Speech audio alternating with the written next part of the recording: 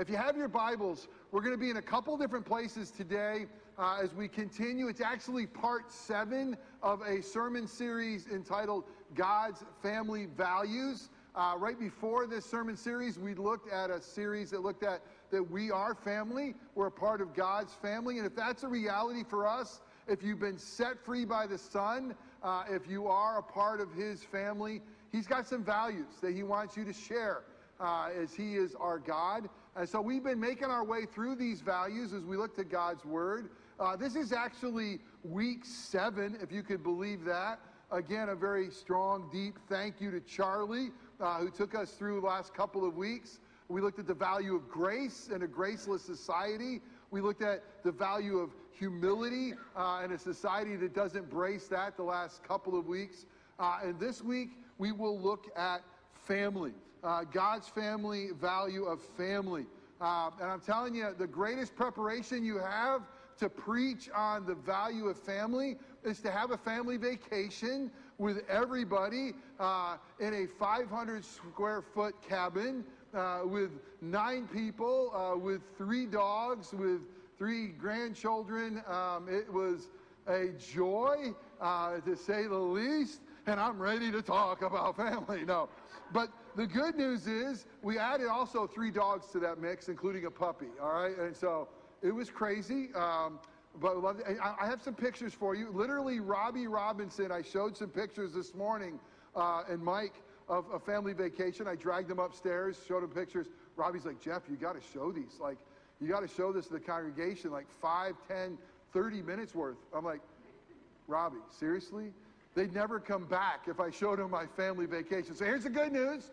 I have no pictures for you. I think, Charlie, you showed one last week, right? You photoshopped somebody else's family in, I heard, which is fantastic. But anyway, no pictures, no photos, but it was an incredible time. I did miss you, and it's always great to be back. So when you look at God's family values, any values, God tells us of His values, and the way God tells us is very interesting. God tells us who He is. He tells us who we are. God tells us of what He believes and what He values, and He tells it to us through His Word, but He tells it to us in story. He tells us a story. What I love about the Bible, it's not a textbook. It's not something we turn to page 1, it says, this is God, and page 2 says, this is man, and whatever. He tells us a true story, a story of who He is and what He has done for us, tells us of who we are, and it's in that story that we find our story. It's in His story that our story finds meaning. One of the things that Katie and I enjoyed doing when we traveled this year up to that cottage in upstate New York. If you Google it right now, it'll tell you it's about 19 hours. When you take 3 dogs with you, it's about 20-some plus hours to drive. It'll take us 2 days to do that. And so in the midst of driving, I don't know about you, but we listen to podcasts or our crime junkies or different things that we like to listen to, or books. And we listened to a book that my daughter Jessie recommended that she just loved. It's called The Land of Hope, an invitation into the American story. And it's written by a gentleman by the name of Wilfred McClay. And it's a story of America. And actually it starts with Christopher Columbus. We've navigated our way right through the turn of the 19th and 20th century. We've gotten through the Civil War. And I'm telling you, listening to it's been fantastic. I mean, by the way, this guy is a professor, I think, in Oklahoma. I believe he's a believer, the way he communicates the story. But I love the way it starts. It's like, we're going to talk about history. We're going to talk about American history. But I'm going to talk to you about history in story. Because he says this. He says, it's in the story that you find context. It's in the story that you find understanding. If all you have are facts, if all you have is information, and there's no context of story, it doesn't make sense. I thought, how beautiful it is. Because God wants us to understand His story. And He wants to tell us facts and values and who He is. But He wants us to find context in the midst of the story. He wants us to find ourselves in the story. He wants us to find ourselves in how He relates to us in the story and all He's done to provide for us in this incredible, rich story called the Bible. How the events are connected, how they bring meaning to our lives. And just listening to that, it meant so much for me. This is the last thing I'll say about vacation. I was going back to my story. I mean, I was going back to the place that when I was 4 years old, my parents bought. I was going back to the place that I spent my summers there growing up. And now I'm bringing back my grandkids about the same age. Now I'm going back to the story, the people I grew up with, and there's so much meaning to me. Why? Because of the facts that the lake's 11 miles long and 200 feet deep and the beautiful things. No, because there's story, and there's connection, and there's meaning. And that's true for all of us as we are connected to God's story. So our lives find meaning because of God's story.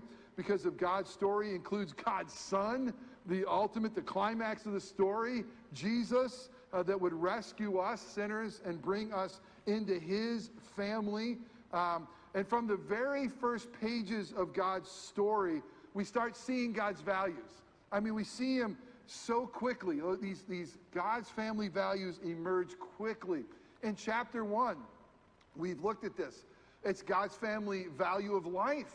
Why is life valuable? He tells us a story. God created all things, but guess what? He created you and me in his image. And we reflect who God is. So the worth of our lives is connected to him. It's our worth is found in him. We saw the worth of gender, that God has made male and female in his image. To his reflection, the story of God is incomplete without a male and a female. It wasn't good that male in paradise was alone. So God created male and female. That's a value to him. And again, I never thought I would preach a value that God values gender. But we live in a day and age where gender has been said is fluid. And there's such dysfunction with what gender really means. We've looked at marriage. That very early on, it's just chapter 2. God's still talking about creation. As soon as he makes male and female, what's he do? As soon as he has two, he makes them one. And he has a marriage. And we see how important marriage is to God. And not only through the creation of male and female and children, but also to tell his love story. This story of God is a love story told to us in the language of marriage. Jesus is the bridegroom. The church is his bride. He calls sin adultery. Interesting to see that value come out very early on.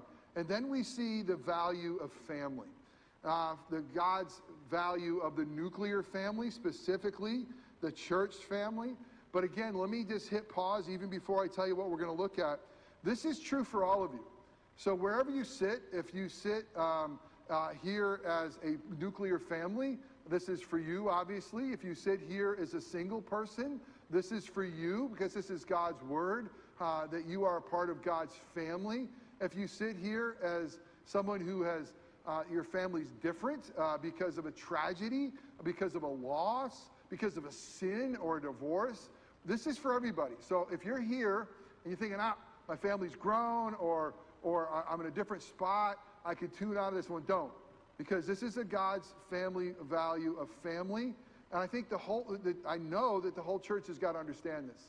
Because family's under attack. Family is being redefined. And we got to say, oh God, what do you say about the family? Why is this important to you? What do we, as those of you who are your followers, need to know? So there's going to be 3 things that we're going to look at when it comes to family. We're going to see that the family is God's primary building block of society, that God gave us this family to build a society for him, or a kingdom for him. The family, secondly, is God's primary building block of the church. How God wants to build the church is through families. We're going to see what that means for us. And then lastly, we're going to see God's loving care for those separated from the family. Those who feel on the outside. I know I'm sure many of you may be watching or here that feels outside of the family. And we're going to see God's special care for you. So we're going to turn to a very important passage of Scripture. We're going to start off in the Old Testament in the book of Deuteronomy. Deuteronomy chapter 6. And we're going to read through the first 9 verses of Deuteronomy chapter 6. I want you to hear this with the ears of family and God's family. There's so many verses I could have picked. I've picked many in the Psalms, the Proverbs, but we'll also go to Paul's letter to the church of Ephesus. We're going to go to Ephesians 6 and have 4 verses about the family there as well, because all of God's word is useful for us. He's want to communicate to us. By the way, how many of you grew up saying the Lord's Prayer? Anybody say it? How many of you grew up maybe at bedtime had your family, a family member, pray not just the Lord's Prayer? How about now I lay me down to sleep? Anybody know it? Can you guys go? Now I lay me down to sleep.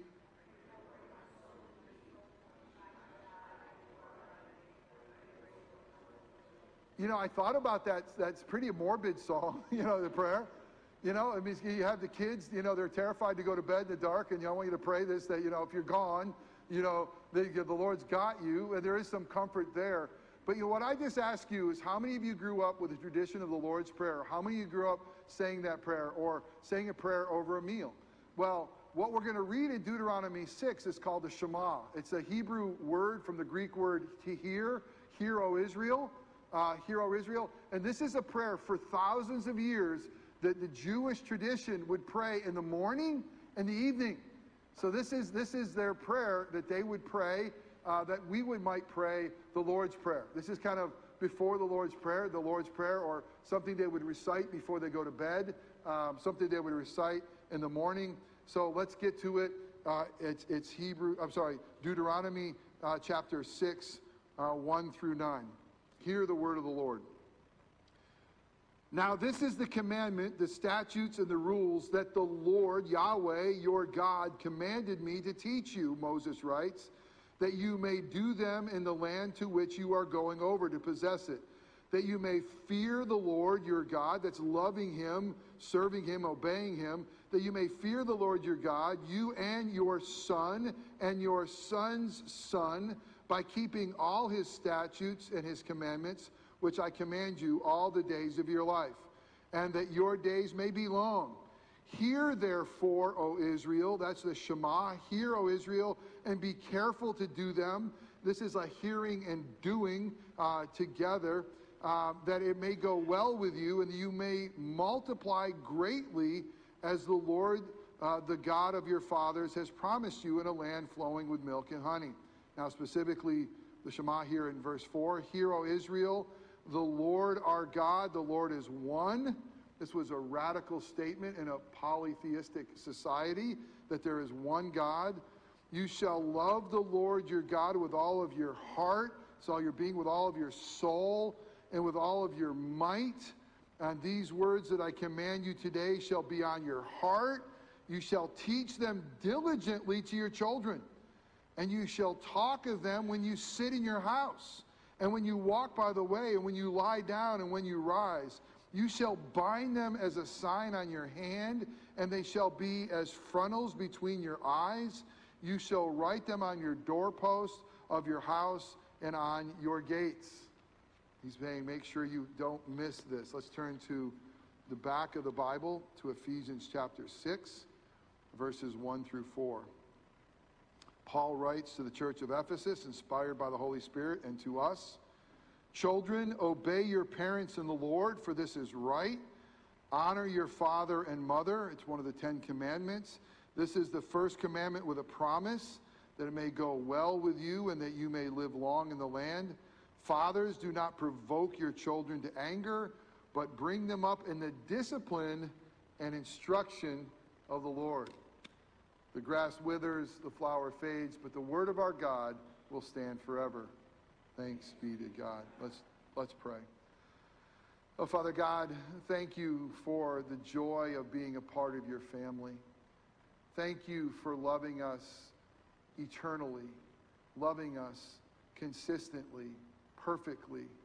And God, despite of our sinfulness, despite of our forgetfulness, despite of our waywardness, you are a God who loves, and we thank you for that. You are a God who rescues. You are a God who mends. You are a God who brings near and close to your heart those you love. God, we need to be reminded that you alone are Father.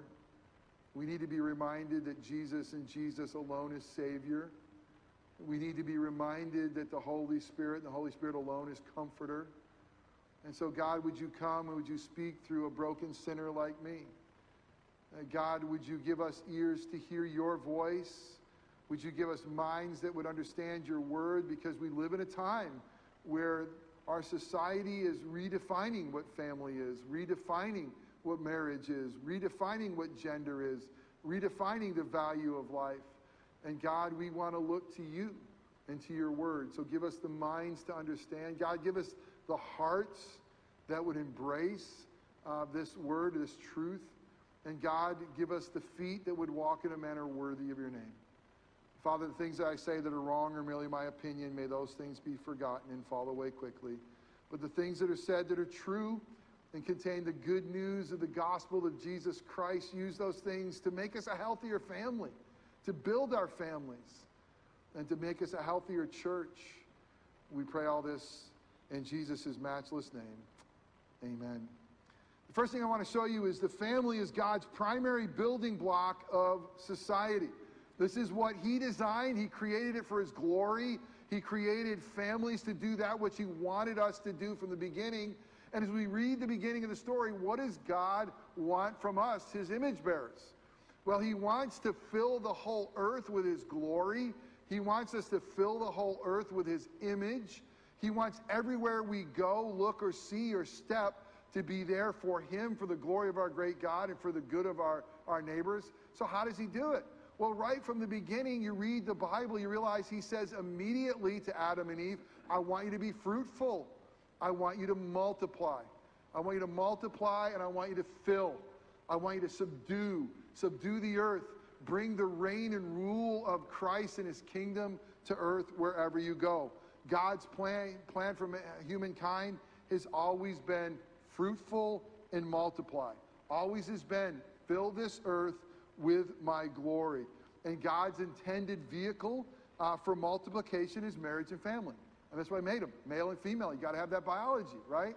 For you to have families. I mean, that is to be a multiplying factor to fill the earth with God's glory for all of us. So why did he make families? Well, to complete that command, be fruitful and multiply. But there's more. If families are to be, God created families to be designed to reveal who he is, to reflect who he is, to his rule, his kindness. So he says when it comes to families that fathers and mothers are to be honored and obeyed. We read it. Okay, children, you're supposed to honor your father, honor your mother. It was important enough to God. It's in the top 10 of the 10 commandments. But what does this reveal about God? God is a God who is a God of order, a God of rule. When he created the world, he brought order out of chaos. And that's what he wants of family. He wants families to be a place of order in a chaotic world. When you come in the door, you're going to find order. And because we're broken, you often don't, right? Because of our own sinfulness. But the design of family was that there is a pecking order of parents and children, that children are to obey as unto the Lord. They are to see that these are gifts from God, a father and a mother, and God's design. And it's to bring order out of the chaos. That's to reflect God's order, his rule. And children are to be disciplined and instructed. I love it. I love the fact that if you love your child, Scripture says you will discipline your child. We live in a time where we're told that disciplining a child might stunt their growth. It might be negative for them. A lot of arguments. Do you spank or not spank? Do you shake beans at them? I mean, what do you do to try to get your word across? But let me tell you what Scripture says. He says it's very important. God shows his love to us by disciplining us. That love and discipline go hand in hand. We are to show our love toward our children by setting boundaries and disciplining them. So listen to what God's word says out of the book of Hebrews. For the Lord disciplines the one he loves and chastises every son whom he receives. Did you hear that? If God loves you and he receives you and he thinks you're his son, he's going to discipline you. And that's going to be a sign of his love, is he's going to bring things into your life that shape you and mold you and break you to become more like Jesus. And at times it's not going to feel good. And at times you're going to say, stop it. And I don't like this discipline. I don't like this what chastising. I don't like this refining. But God knows what he's doing. He's always doing it for our good and for his glory, even though we cannot see it, and to make us more and more like his son. That's his goal of discipline. It's to bring life out. It's not to take life away. Oftentimes we feel like it's taking life away. Hebrews 12:7. It is for discipline that you have to endure. It is for discipline that you have to endure. God is treating you as sons. For what son is there whom his father does not discipline? If you are left without discipline in which you have participated, then you are illegitimate children and not sons. Besides this, we have had earthly fathers who disciplined us, and we respected them. Shall we not much more be subject to the Father of spirits and live? For they disciplined us for a short time as it seemed best for them, but he disciplines us for our good, that we may share his holiness.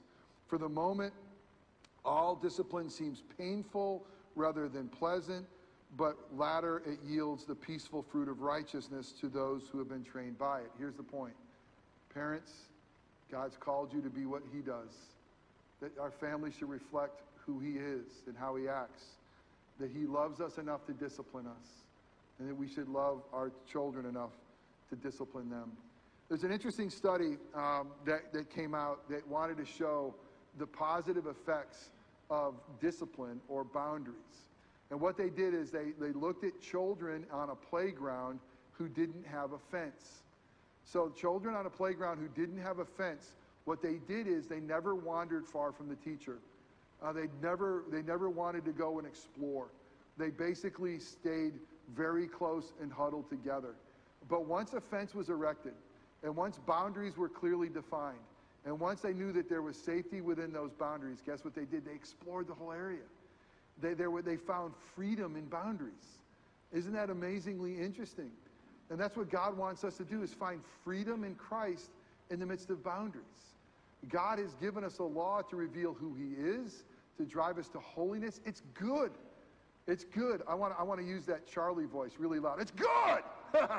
You know, I mean, every once in a while, man, you let it. I'm like, oh man, that is good. It's good. You know, it really is. God's law is good. It's a boundary for us in which to live, in which to thrive. He knows what's best for us. Oftentimes, we feel like God is a killjoy. He's trying to take away things that bring us pleasure or life. No, he's trying to give us more pleasure in life in him, and that includes discipline. So we should discipline our kids, making sure they know that they are loved. And also, by the way, I got to throw this in. Disciplining our kids is so important, to let them know that they are not the center of the universe. Amen. I mean, our kids and our grandkids, we love them. But oftentimes we watch what's happening in the world, and if their wishes are our demand, if they are the center of the universe, if whatever they need we got to immediately give, they're not the center of the universe. They never will be the center of the universe. Jesus is the center of the universe and always will be on that rightful throne. And as parents, we got to be careful that we don't put our kids in a position that God doesn't want them to be in the center of that. Okay, so the first thing is it's going to be the primary building block of society. Multiply, show discipline, provide safety. The second thing is this: the family is God's primary building block of the church. It's the primary block of growth. Watch this. The family should be the primary place for Christian education. It's not a Christian school. You may choose that. It may not be a Christian institution. Where is the primary place for Christian education? It's in the home, according to Scripture. I love what it says again, Ephesians 4, fathers, do not provoke your children to anger, but bring them up in discipline and instruction. I gave you that so far. What's the instruction in? Instruction of the Lord. Christian education is not an option for Christians. Christian school is. But Christian education is not an option. And interesting, according to God's word, homeschool is not an option either. What do you mean? Well, let's read again, Deuteronomy 6. Hear, O Israel, the Shema, listen, hear and do. The Lord your God, the Lord is one. You shall love the Lord your God with all your heart, with all your soul, with all your might. This is what's called the Great Commandment. Remember when Jesus was asked, what's the greatest commandment? He quoted this. And these words that I command you today, they shall be on your heart. But it wasn't enough. He says, listen, you got to love God with everything you got. This is something you cannot miss. And you got to have it on your heart. But you also just do something more. You shall teach them diligently to your children. You shall talk of them when you sit in your house. Homeschool education. And when you walk about the way. And when you lie down and when you rise. I mean, that is right in your home. You shall bind them as signs on your hand. They shall be as frontals between your eyes. The prophylactiles. How do you pronounce that, Charlie? That the Pharisees used to have on them would be this verse, so they would always see it. You shall have them on the doorposts of your house and on your gates. Parents should teach them diligently to your children. Parents, that's your privilege and your right. You shall tell them when you sit around the house. My favorite place in my home, most of you probably think it's in front of my TV, it's close. It's really my dining room table. It's my dining room table when it's filled with my children. And when we can have a meal together and we can talk about life. And you can say, it's easy for you, Jeff. You went to seminary. It only took you 8 years to get a 3-year degree. Good for you. It's easy for you. You're a pastor. Of course you do. No, it's not just my home. It's your home. Your home should be a place that you talk about the Lord. When you sit down and when you rise up, you should talk about Christian values. You should talk about the things of this world. Now, here's what intimidates us all. I hear it. I've heard it in ministry for 30 years. I can't do that. What if they ask me a question I don't know? What if we get into a biblical discussion that I can't steer? I don't know enough to do this, so I'll avoid it. But let me tell you what you need to be, and this is it. This is it. Be a model of a redeemed sinner by God's grace. Be a model of a redeemed sinner by God's grace. What does that mean? Model a life of faith and repentance. Let your kids know the truth. You're a sinner that needs Jesus desperately. And you're going to mess up. And messing up doesn't mean that you have now thwarted their growth in the gospel. No, messing up gives you the greatest opportunity for gospel growth. Because it brings us the opportunity to go back to our kids and say, I blew it. I'm sorry. Will you forgive me? Letting your kids know that you need a huge Savior named Jesus because you are an amazing broken sinner is a good thing. You don't have to be the Bible answer man. You don't have to be some moral giant that you're not. Just be truthful. Live authentically. And again, sorry if this is a bit self-serving, but my kids usually get the same question over and over again. They're grown now. How's it like being a preacher's kid? And everybody thinks, oh man, being a preacher's kid. And I love by God's grace the response. He's the same knucklehead in the pulpit he is at home. You know, there's not a dot of difference there. You know, so we're not seeing some hypocritical reality. My kids know. I've shown it over and over again. I need Jesus. One of the things that we did, I'm sorry, I can't stop. Family stories. No pictures though. We rented a pontoon boat. And the first day I brought it back, it was pretty windy and rough. I had that bimini. My kids like how many times I said the word bimini. That little shade up. And I came into the dock. I had the whole thing by myself, 22-foot boat, coming into the dock. The wind was coming out of the north. The waves were almost white caps. And I mean, I've driven a boat into a hoist my whole life. It's easy to do. I know how to do it. But to try to dock it on a boat, on a 22-foot thing, when I'm throwing out the line to get the front of the boat, and the back of the boat just keeps drifting all the way. And it was embarrassing. I kept missing. And then more people from the cove kept showing up on the dock. And then I got a friend who's filming me. Ha ha, wave, Jeff. And I said, oh, you don't want to see what I'm going to wave back at you. And I mean, I'm just sitting there. I'm humiliated. I mean, I'm just sitting there thinking, I am a grown man who is making 6 passes to try to dock the boat, you know? And how many people were out there eventually? I probably had 10 people out there to try to help me dock the boat. And I mean, it was just So much pride.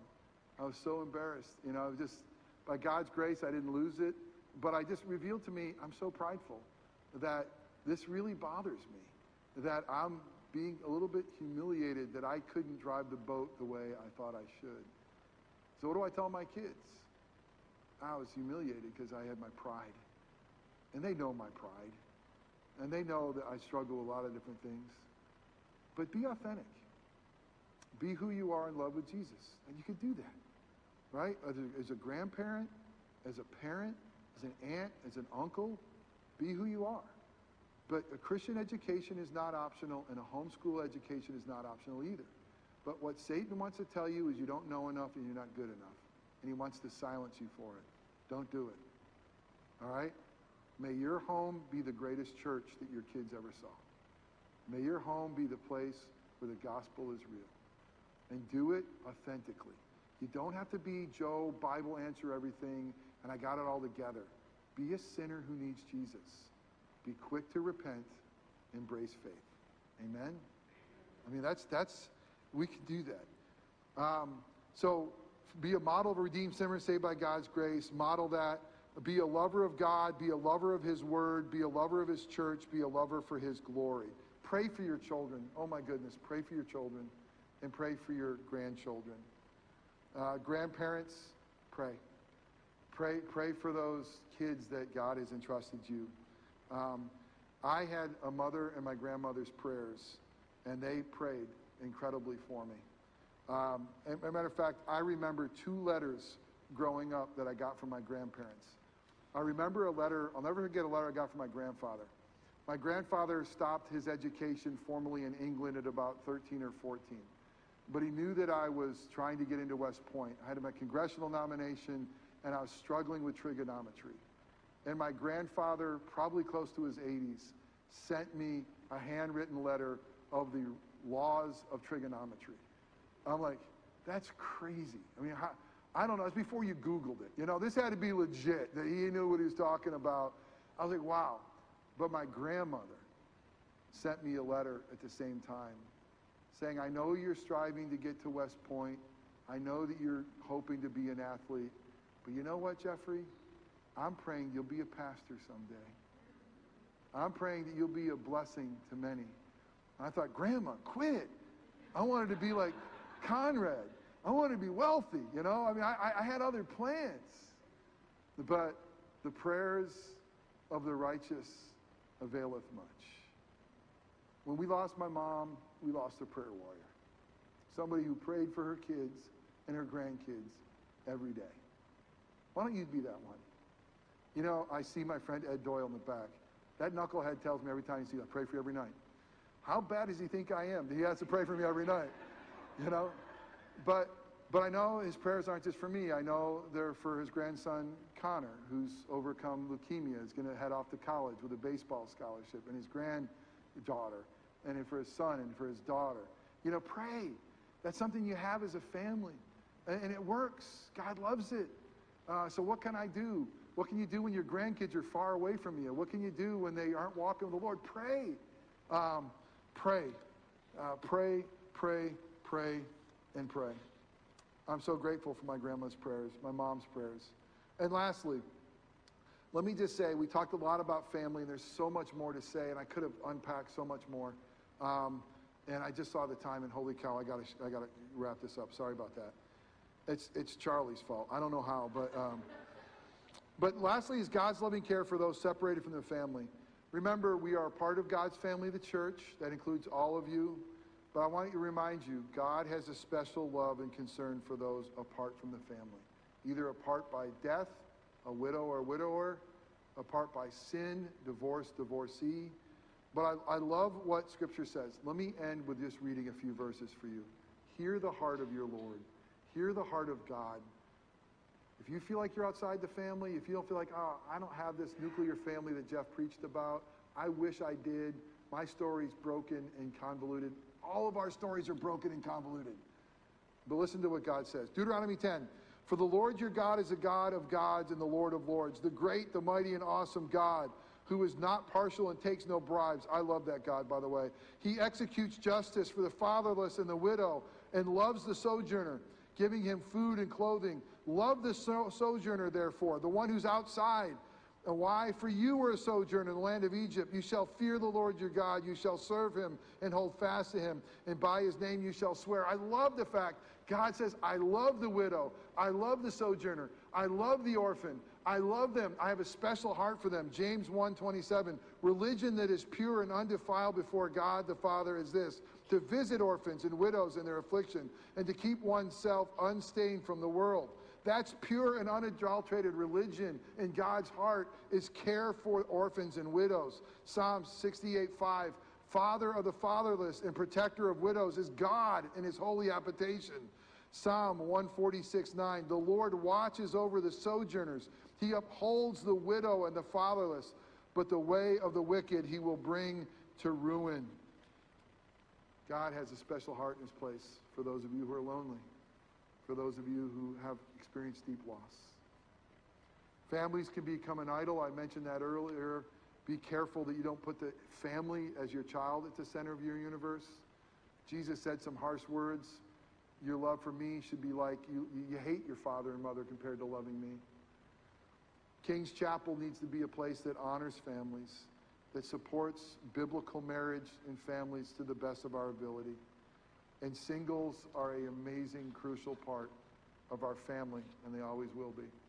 Amen? Let's pray. Father God, thank you for your beautiful design, that you designed families to be a place where we could thrive, where we could be disciplined, where we could grow and learn. You designed families for a place that there would be peace and harmony and Christ-likeness. But God, in our brokenness and our broken societies, our families are splintered. Our families are often a place that's not even safe. But God, I know that there are those here in this room that have deep wounds because of a family member. Deep scars. Oh God, be with them and heal them.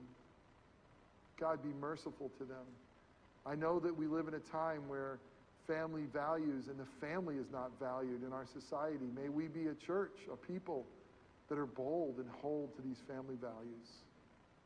God, may we be those who model well a redeemed life by God's grace, that we're sinners in desperate need of a great Savior named Jesus, who's loved us and sets us free. In Christ's name, amen.